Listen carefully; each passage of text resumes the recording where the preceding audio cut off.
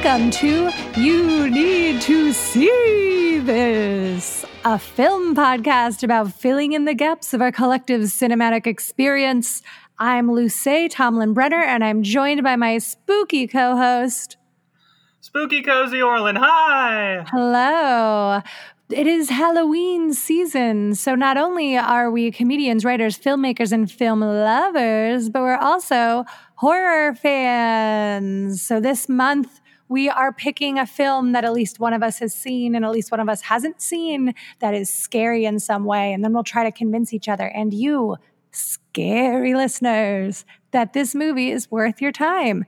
We're going to cover everything that we think is lesser known or underappreciated this month, get you into some spooky horror films that maybe you haven't watched before. And we'll do it all with no spoilers. True. But all spiders. Yes. Unfortunately, I'm covered in spiders. I would be hard dead if that was the case. Oh, that would be terrifying. I couldn't record the podcast anymore because I would never stop screaming. Yeah, I saw a video the other day of someone who felt it to be therapeutic to have spiders crawling all over her face. Oh my God. I don't know if I could keep going today. Actually, I have to go back to bed now. It was very fascinating because I really thought about the tactile sensation of having like little not even spiders, but just like pipe cleaners. Like having little pipe cleaners on your face. Okay. That are like gently there, and you're like, all right. You have some control over that. That's kind of interesting. But I don't want it in any way. You know, it is perfect that you brought this up, Cozy, because today we're discussing the 1967 horror comedy Spider Baby, or The Maddest Story Ever Told. And Cozy, you need to see this. I've never seen this. Ooh. Have you heard of it? Why haven't you seen it? I don't know. Is it based on that one news article? That one weekly based on nothing. Well, then it's totally different than Spider Baby or whatever spider thing I'm thinking of. Yes. I mean, I'd love to hear more about that news article, but please don't send it to me. I would never. Okay, good. We'd break up as friends. Oh, no. Well, I first saw this film when a very good friend of mine from growing up, Eva, brought it over to my place when I lived in DC. She was like visiting me for a week. And she brought all these great movies. And one of them was Spider Baby. And I just fell in love with it. I'd never heard of it. It's like this strange kind of like low budget grindhouse horror movie from the 60s. And it is absolutely bonkers. And like from the credits, I was like, I'm in. I fucking love this movie. And then every beat of this movie, I was like, yes, yes, yes. And so every time I watch it, I just fall in love with it again. Like I just adore it so much. And so I rewatched it last night and shared it with Isaac, who had never seen it. And I just kept being like, isn't this great? Isn't this so good? Oh, I just remembered what I was thinking of. Bat Boy the musical. Bat Boy the article as well. Bat Boy from the National Enquirer in the early 90s. There we go. That's what I was thinking of. Yeah, Bat Boy seemed very cool. I was obsessed with Bat Boy as a kid. I think he was one of the most popular articles, which is how he got a musical. Amazing. Well, let's get into a little bit about Spider Baby. So it was filmed in 1964, but it took a long time to get it finally made. So it didn't technically come out until 1967. And then it basically disappeared and was like a legend that it even existed until it got like put on VHS in I think the late 90s, early 2000s. And then since then, some more pieces of it have been recovered. But there's a DVD of it now, but it really needs to be like restored still. There's a few scenes that are like completely out of focus, which I love. And it really kind of strikes you as like, it's not a found footage movie, but it feels like a movie that isn't a movie, that like, you're like, oh no, what is this weird thing I found of this family? This is disturbing. Awesome. I like that. Yeah, it's very strange. It was written and directed by blaxploitation director Jack Hill, but it was early on in his career. So he made Dementia 13, Bloodbath, then Spider Baby. And then he went on to, in the 70s, make The Big Bird Cage, Coffy, and Foxy Brown, which are his, most notable films, Coffy and Foxy Brown, starring the incredible Pam Grier. And he was also the director of the follow-up to The Big Bird Cage, which is called The Big Dollhouse. Those movies are fine, but Coffy and Foxy Brown are incredible. Dementia 13 is pretty fun. But honestly, Spider Baby is like my favorite. It's so different from his blaxploitation films that it's like they're kind of uncomparable. Plus, it's in black and white, which is really fun. It like didn't need to be because like the late 60s there was definitely color, but I just imagine it's like the cheapest that they could do. Plus, it looks like they shot it all during the day. So but many scenes are supposed to be at night. So the black and white like also makes it look darker. It stars Lon Chaney Jr., which is incredible, as the main character Bruno, who is the chauffeur that cares for these children in the house. And Lon Chaney, if you guys don't know, starred as the Wolfman in the Universal movies and then all the iterations of the Wolfman and several other monster movies through Universal. So it's really cool that like this is him later. That was like in the 30s and 40s. So this is in the 60s, much later in his career. And then a couple of women who kind of went on to do a few things. Beverly Washburn as the main girl, Elizabeth, and Jill Banner as the other main girl, Virginia. And Jill died in a horrific car accident in the early 80s. She did a few things, but Beverly has been like acting in like B horror movies, like still. And then the other main person that's in it is Sid Haig, who's an incredible, exploitation actor. He was in all of the movies that Jack Hill made: The Big Bird Cage, The Big Dollhouse, Coffy. He was in Shaft. He was in like every exploitation movie made through the 60s and 70s, but a lot of horror fans now will know him from the Rob Zombie trilogy as Captain Spaulding. So he's in House of a Thousand Corpses and Three from Hell, the new one, and then the middle one, Devil's Rejects. I said that out of order, but he died last year. But he's really great. I got to meet him at a horror convention like 4 or 5 years ago, and he's really like beloved for all the Rob Zombie movies right now. But I was so psyched because I love Spider Baby so much that when I got up to the front, I was just like, Spider Baby is my all-time favorite horror movie. And he like kind of like reacted like with a big shocked face. And he's like, Spider Baby? Well, I don't think I've ever had anyone bring that one up to me before. Nice. It was so awesome. And we got a picture together. I'm really happy I got to meet him before he died, and we had like a nice moment. So that's the cast. Really, Lon Chaney Jr. and Sid Haig are like the main standouts of it. And then the simple plot is a caretaker devotes himself to 3 demented siblings after their father's death. But yeah, the more complicated plot is that Lon Chaney plays Bruno, who is the chauffeur for this family you keep hearing about the father, daddy, and the aunts and uncles who are like not really around anymore, but like also are maybe staying in the basement. And it's all very like, who are these people? Where are they? And like, you find out that the 3 children have this disease that's just in their family. So it's based on their last name. They're the Marys, Elizabeth, Ralph, and Virginia Mary. So they have the Mary disease, which is a degenerative disease that makes you age backwards until you're like, like beyond a baby, and you're just like a babbling cannibal, basically. Wow. Interesting. All right. Yeah. So when we meet them, they're clearly like in their late teens, early 20s. And Ralph is probably in his like later 20s.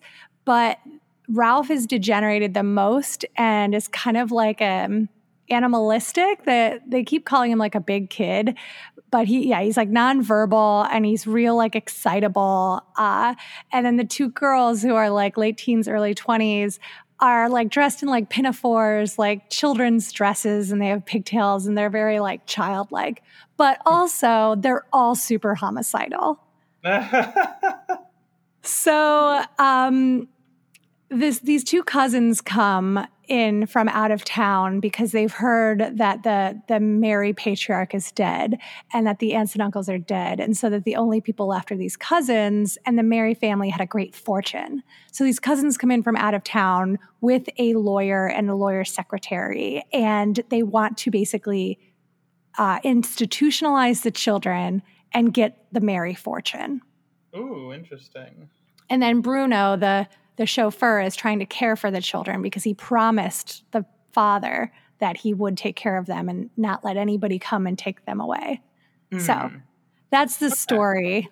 So right now it's definitely making me think of a mix between, of course, Benjamin Button and Addams Family Values. Wow, that's so funny because we watched Addams Family Values last night before we watched Spider Baby. Nice. Oh, perfect. And we watched both actually, the first one and the second one, because then that is like the second one's plot, that they're the fake Fester is coming to take the Addams fortune. There you go. Wow. Yes, that's so inadvertent. I can't believe I didn't put that together while I was watching last night. So I guess when you're that familiar with the material, I feel like things like that just kind of fall out of focus. Mm-hmm. Yeah, and then mixed with like I don't know, any cannibal movie. It's not just Benjamin Button. It's like they age backwards and they're homicidal. Have I seen any cannibal movies? Nothing comes to mind. I don't like cannibal movies because it inevitably means like a lot of skin peeling and biting and chewing. And oh, sure, good point. It's not for me. I guess I've seen Cannibal the Musical. That's probably the best I've got. The first Trey Parker and Matt Stone. Parker and Trey Stone. I don't remember which way it goes. Don't worry, that happens to me all the time too. It was like their first artistic effort. Yeah, which, I was not a fan, but it had a couple moments where I was like, these are very, very funny moments that should be remembered as very funny. I remember liking it in college, but that's also when I liked South Park. So I don't 100% like stand by all the things I liked in college. Yeah, I have a feeling I probably saw it a little later than I should have too. So I get where you're coming from on that one.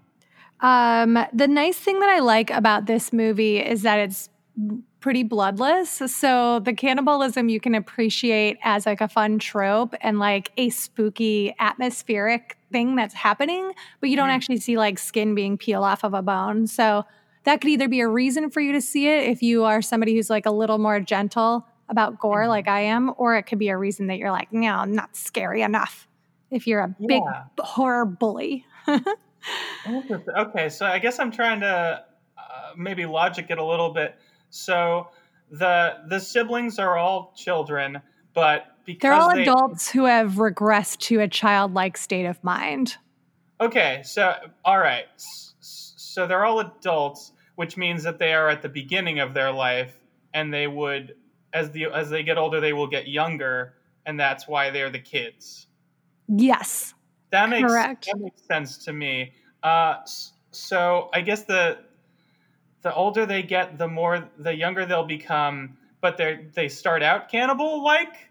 So the cannibalism is at the raving cannibal part is at the beginning of their life, and then they slowly lose that to become more non-cannibalistic but younger. No, they more cannibalistic.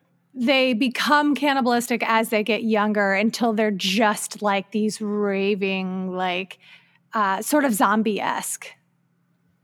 Yeah, but also like they become younger in that point, so they become zombie-esque kids. No, it's like they become the cannibalism doesn't happen until they're like totally brain dead. Right. So like they get younger and younger and younger, like acting until they are like completely nonverbal and like not able to reason anymore. And so they get younger acting, but they don't get physically younger. Is that what it is? No, yeah, that's why it's not like Benjamin Button. Like they don't actually age backwards. It's like their mind degenerates. Oh no. Yeah, that's much sadder. Okay, cool. Good to know. Good to know. That helps me very much understand this a lot more. Yeah, so we see everybody as like the age they are in that movie when they filmed, which was like Virginia, that actress was 17 and Elizabeth was like 20 and like Sid Haig was in his like mid-20s, I think. So we see them all as that age through the whole movie. But the way that they present is like very creepily like killer children, kind of like the bad seed. Right. And so they have already gotten to that phase when the movie starts? Yeah, so when the movie starts, we open up on a mailman who's just trying to deliver some mail. And we see Virginia, who basically traps him in a web. She's obsessed with spiders, and she keeps spiders in the house. And she basically like attacks this male, and she likes to pretend that she's also a spider. So she holds these two giant like horror movie knives, like they're part of her I don't know, like mouth, like a stinger. And she's like, I caught you in my spider web, now I'm going to sting you. And then she just like cuts this person to death. Oh wow. Okay, this is very interesting. Do you see any flashbacks to when they were before there's no flashbacks. We're not operating at that level of production value. Oh, that's awesome. Everything's pretty straightforward. I will say there's a really great wraparound. It starts with a guy holding a book that's like medical abnormalities. And he's like sitting in a chair and he's like, let me tell you the strange story of the Mary family and this disease that only they have, the Marys. So it's Princess Bride. Got it. Perfect. Yeah, but he's telling you, the audience. It's sort of like, I didn't see you come in. Hello. And he's talking to you specifically as the audience. Oh, I like that. That's a good time. It's really fun. Yeah. And that's why I say it's a horror comedy on purpose. Like it's the funny stuff's supposed to be funny. I don't think anything about it is it's like it's so bad it's funny or it's so bad it's enjoyable. That's not, it doesn't have any aspects of that. Like I think it's a legitimately great, bonkers, low budget, purposeful horror comedy. Interesting.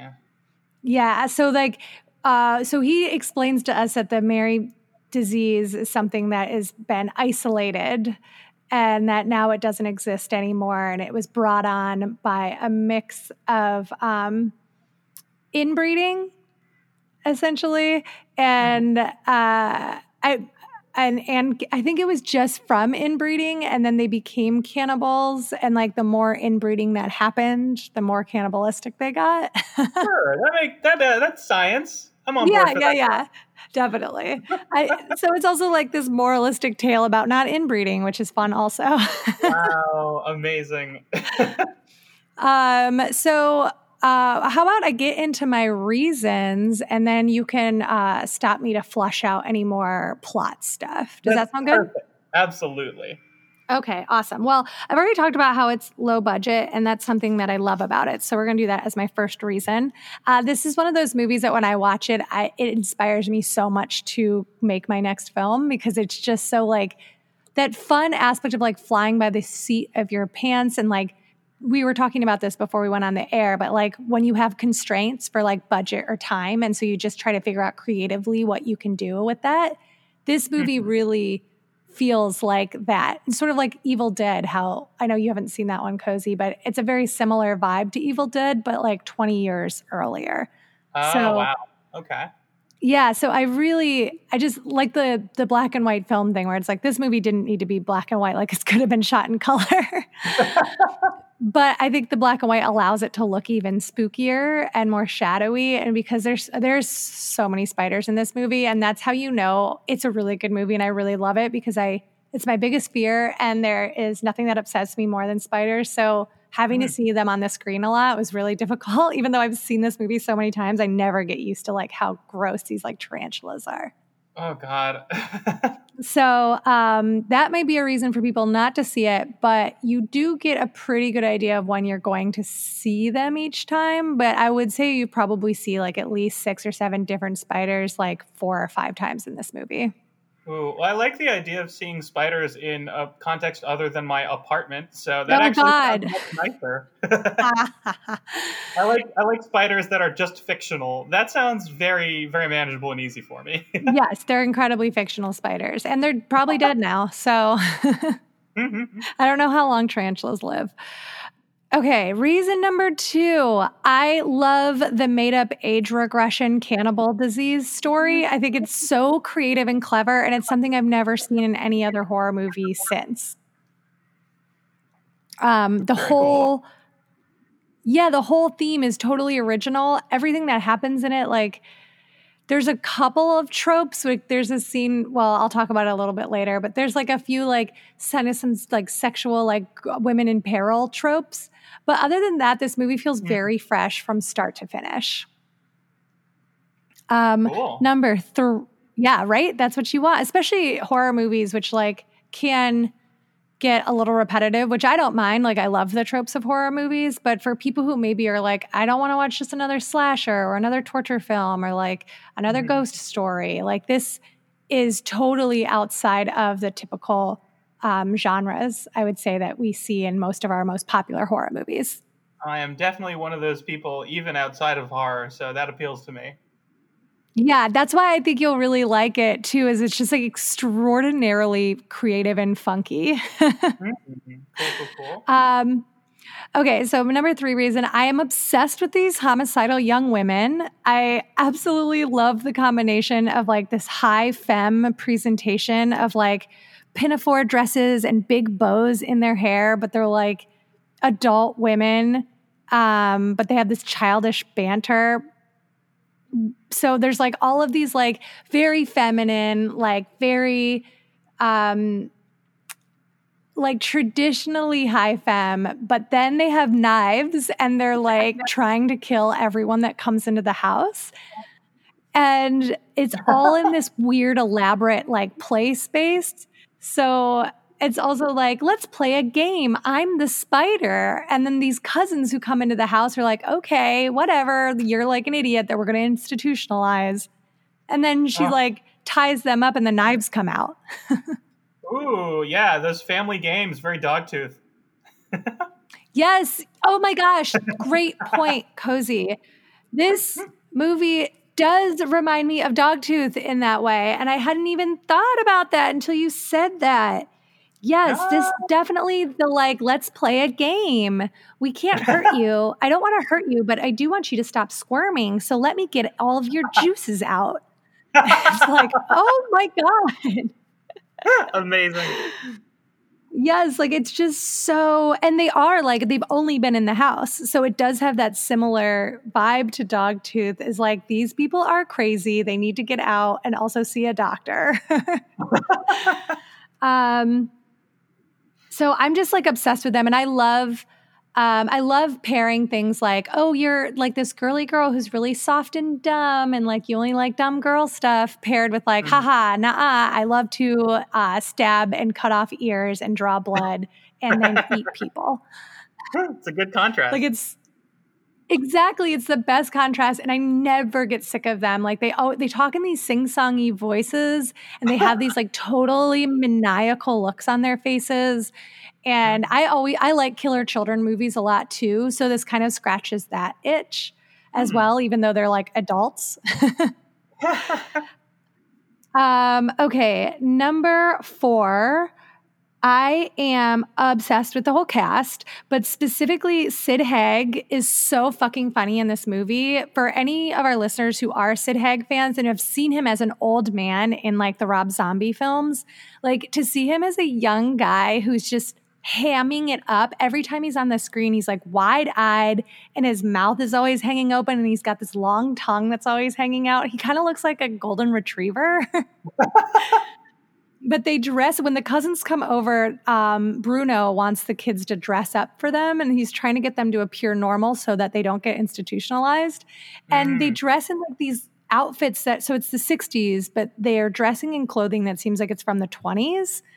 Like the girls have these drop waist dresses on and like these big like bows, and then Ralph, Sid Haig's character, is dressed in like like a sailor costume with like shorts and like a little cap.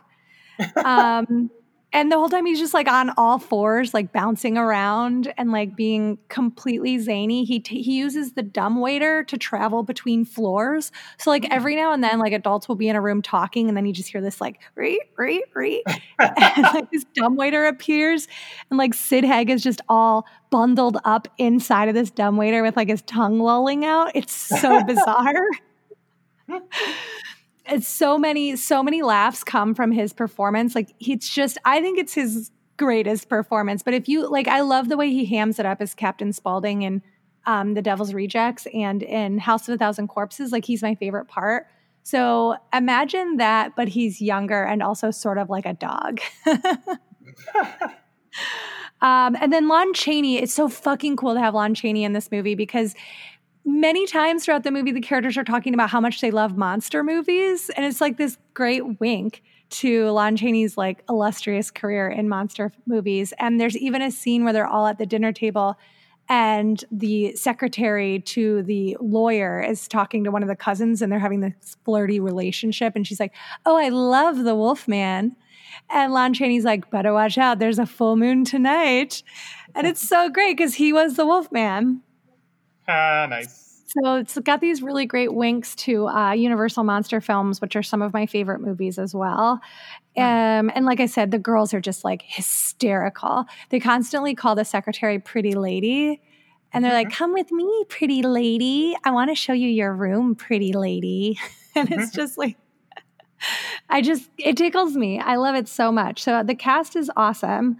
And then number 5 is difficult. It's kind of like I have 2. I technically have 6. Well, I'll just say the house is legitimately spooky. Like if you like haunted house movies, while there isn't any supernatural elements to it, it's not about ghosts.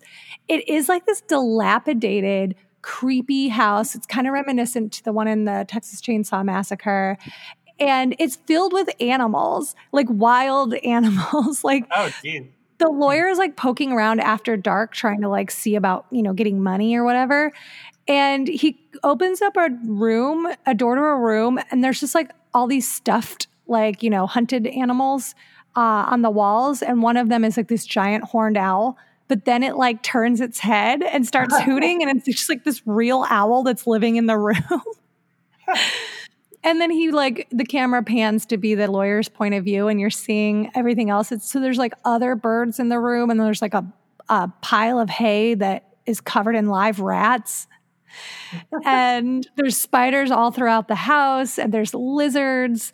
There's also, what did I say? Oh yeah, the rats and the mice are like all over the place. So it's such a creepy house. It's like there's no ghosts, but there's all the grossest like animals and bugs are living there. And there's big cobwebs everywhere. And it's just crazy to me that these like very, I don't know, like fancy priss people are like, "We're going to spend the night here." Like they're so greedy. Like they want money so bad that they're just putting up with like live rats being in their room. Ooh. So it's a great haunted house. And then my honorable mention is that there's a scene where the 2 younger women are chasing the older cousin through the field behind the house, and everyone is wearing these amazing like lingerie nightgowns. And just to see like women running through a field at night with big sharp knives in lingerie, it's just very much my thing. So lingerie knives in a field, that is my honorable mention. So, Cozy, what do you think? Do you want to see Spider Baby? I have a question. Please. Because I, of course, do. Let's see. So this I, of course, do. No, I love it when you have questions. I'm happy to have the opportunity to clarify. Oh, good. Okay, so this is a 1968 black comedy, dark horror movie, etc. Horror comedy. Yes. So, what decade does it feel like it was made in when you watch it? Does it feel like a 60s movie? Does it feel like a later or an earlier movie because of the black and white? What's the feeling of it?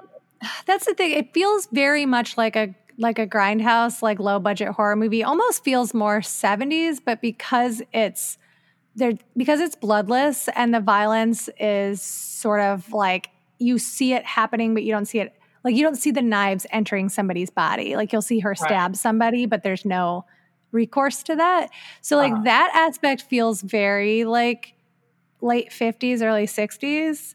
But then the subject matter feels more 70s. But everything is kind of out of time because this house, these children have just been in this house for decades. And it doesn't seem, and like the family has been in this house in decades. And like all the clothes they wear are, like I said, from like the 20s and 30s. So it definitely feels older because it's black and white and you can tell it was like, you know, not made in the last 30 years. But it sort of exists in this like bizarre, like, 1930s to 1970s space. Okay, because I'm trying to think of the things that I can compare it to in my mind because I haven't seen a lot of older movies and I tend not to. And it makes me think a little of The Munsters, which was 60s also. And That's I so did fun. think Munsters. And how does it feel in comparison? Because The Munsters has a little bit of stiffness to it, a little bit of like sitcom-y, like old sitcom-y feeling, but I feel like the dad on that show kind of brings it more into a more modern feeling a little bit. Right. I like The Munsters a lot. I know what you're saying. Because it's like a like low budget exploitation film. Like there's no aspect of like that prim and proper. Like if you're like, does it feel like the 60s? It's not like it feels like television did or anything. Like this wasn't a movie that was in mainstream theaters. Like this was like they raised the money and it was playing at like the same theaters that like porn was playing at on like 42nd Street in New York. Like it was, it's grimy. It's like a very, it's a very grimy movie. So it doesn't feel like old fashioned or anything, if that's what you're wondering. Yeah, I think that helps me out a lot because something about the feeling of those old stodgy shows takes me so far out of reality and same with a lot of those older movies. But yeah, this sounds like it transcends that in an interesting lateral way rather than goes forward or backward from it.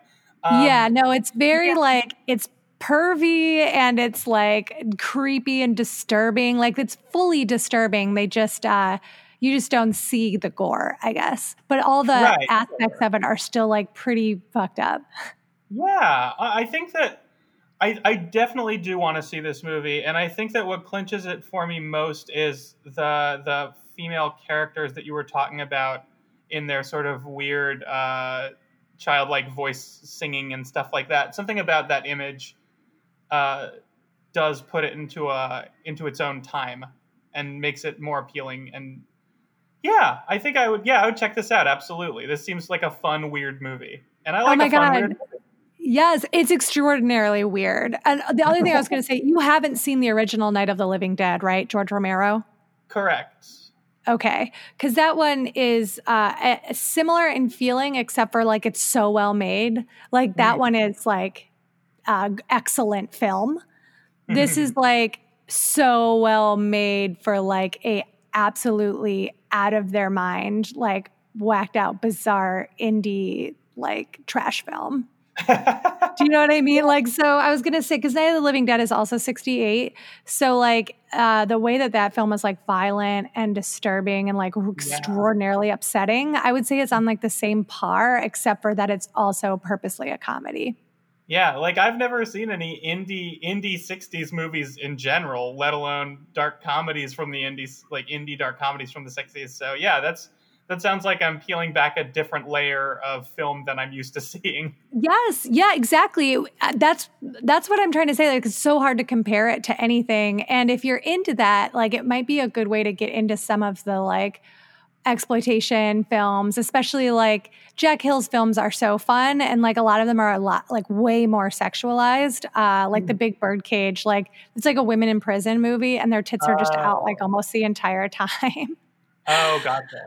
And there's a lot more like shooting and like violence. This one is just so intimate. I love it. I think that you will really love it. And I would love to hear from any listeners who have seen it or are interested in seeing it, and you may be convinced also by listening. Please let me know. It's available to stream on Amazon right now, which is really cool because for a long time it wasn't available anywhere. So Yeah, so it's great that you can like get it online. And then I think we have it at the video store. So again, if you're in Los Angeles, come to Videotech and rent something from me. And I can't wait to hear what you think when you get a chance to watch it, Cozy, because I do think that you'll have a lot of fun with it. Nice. So what did you watch this week? Or what did you do? Do you have anything to recommend to me and the listeners? Always, absolutely. There's always going to be something. This week, my recommendation is to make sure to back up your data on your computer or laptop because mine is acting a little scary.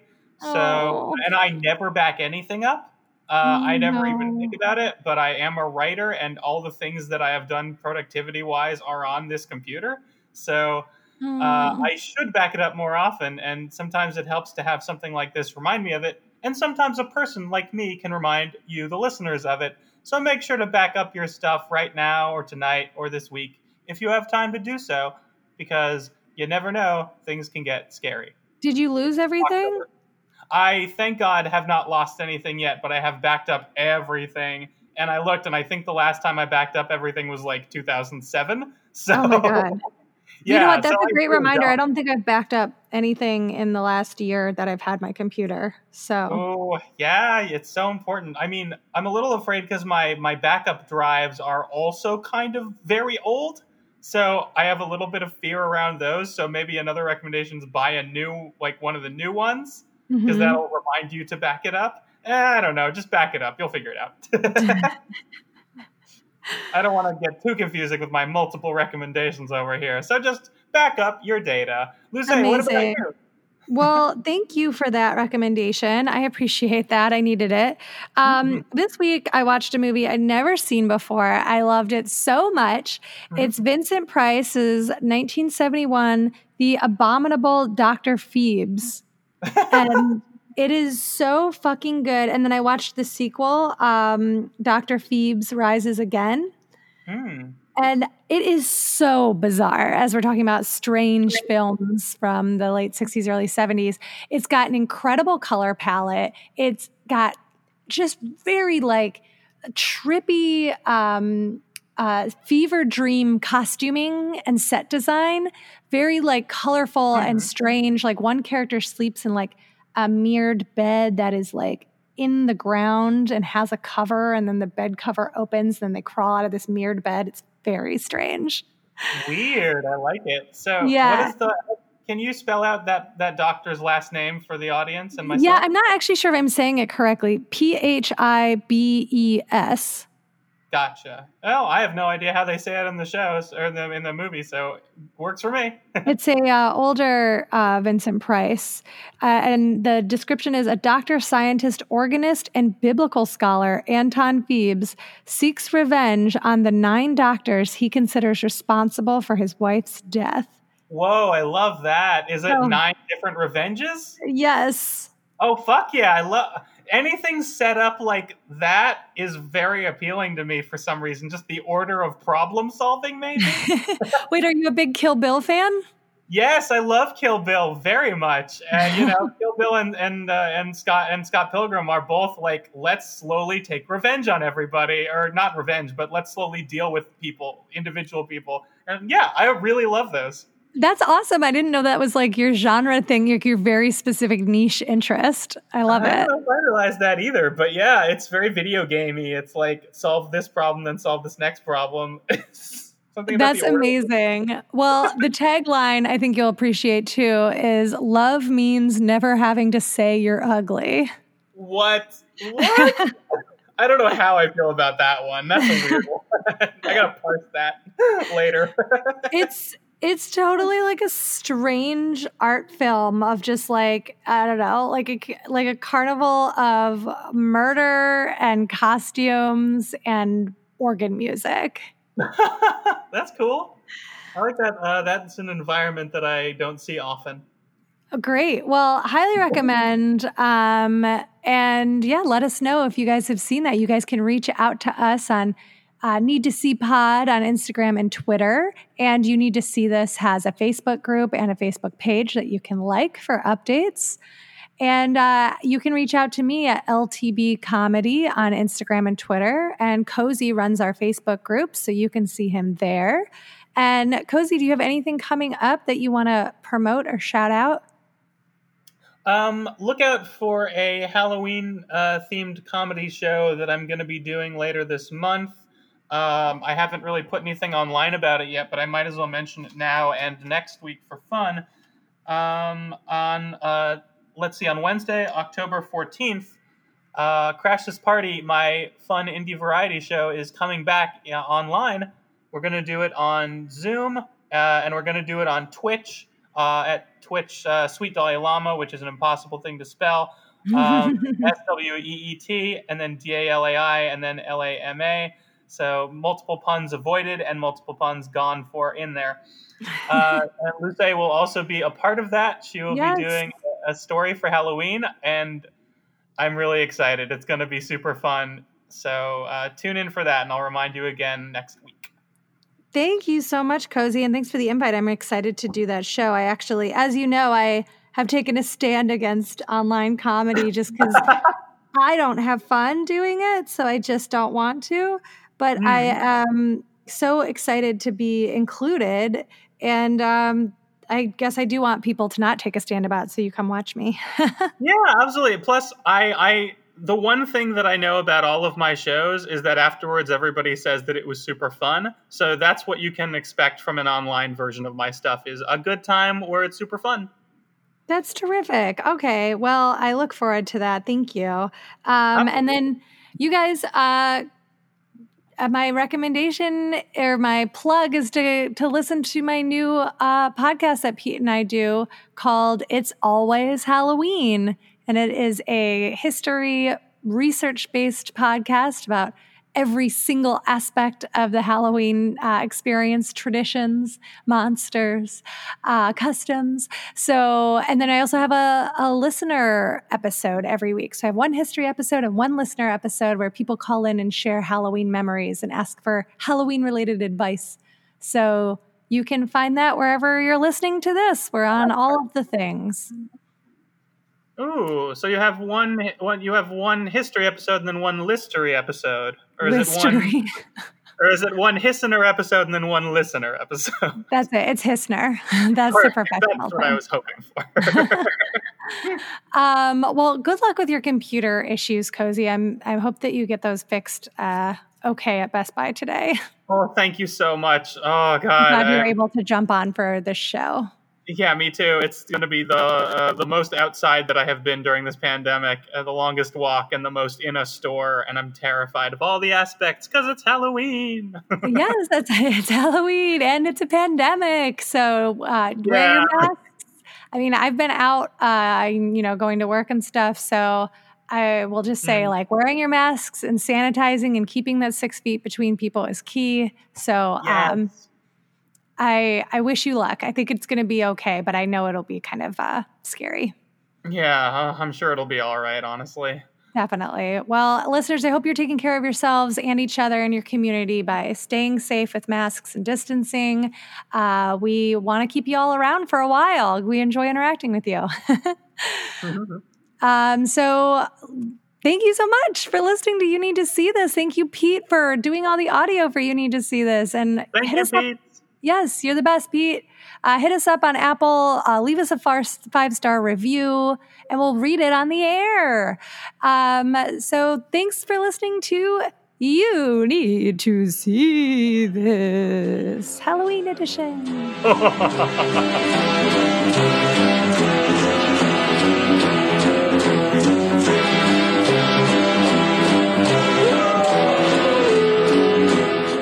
caught a big fat bug right in my spiderweb. And now the spider gets to give the bug a big sting.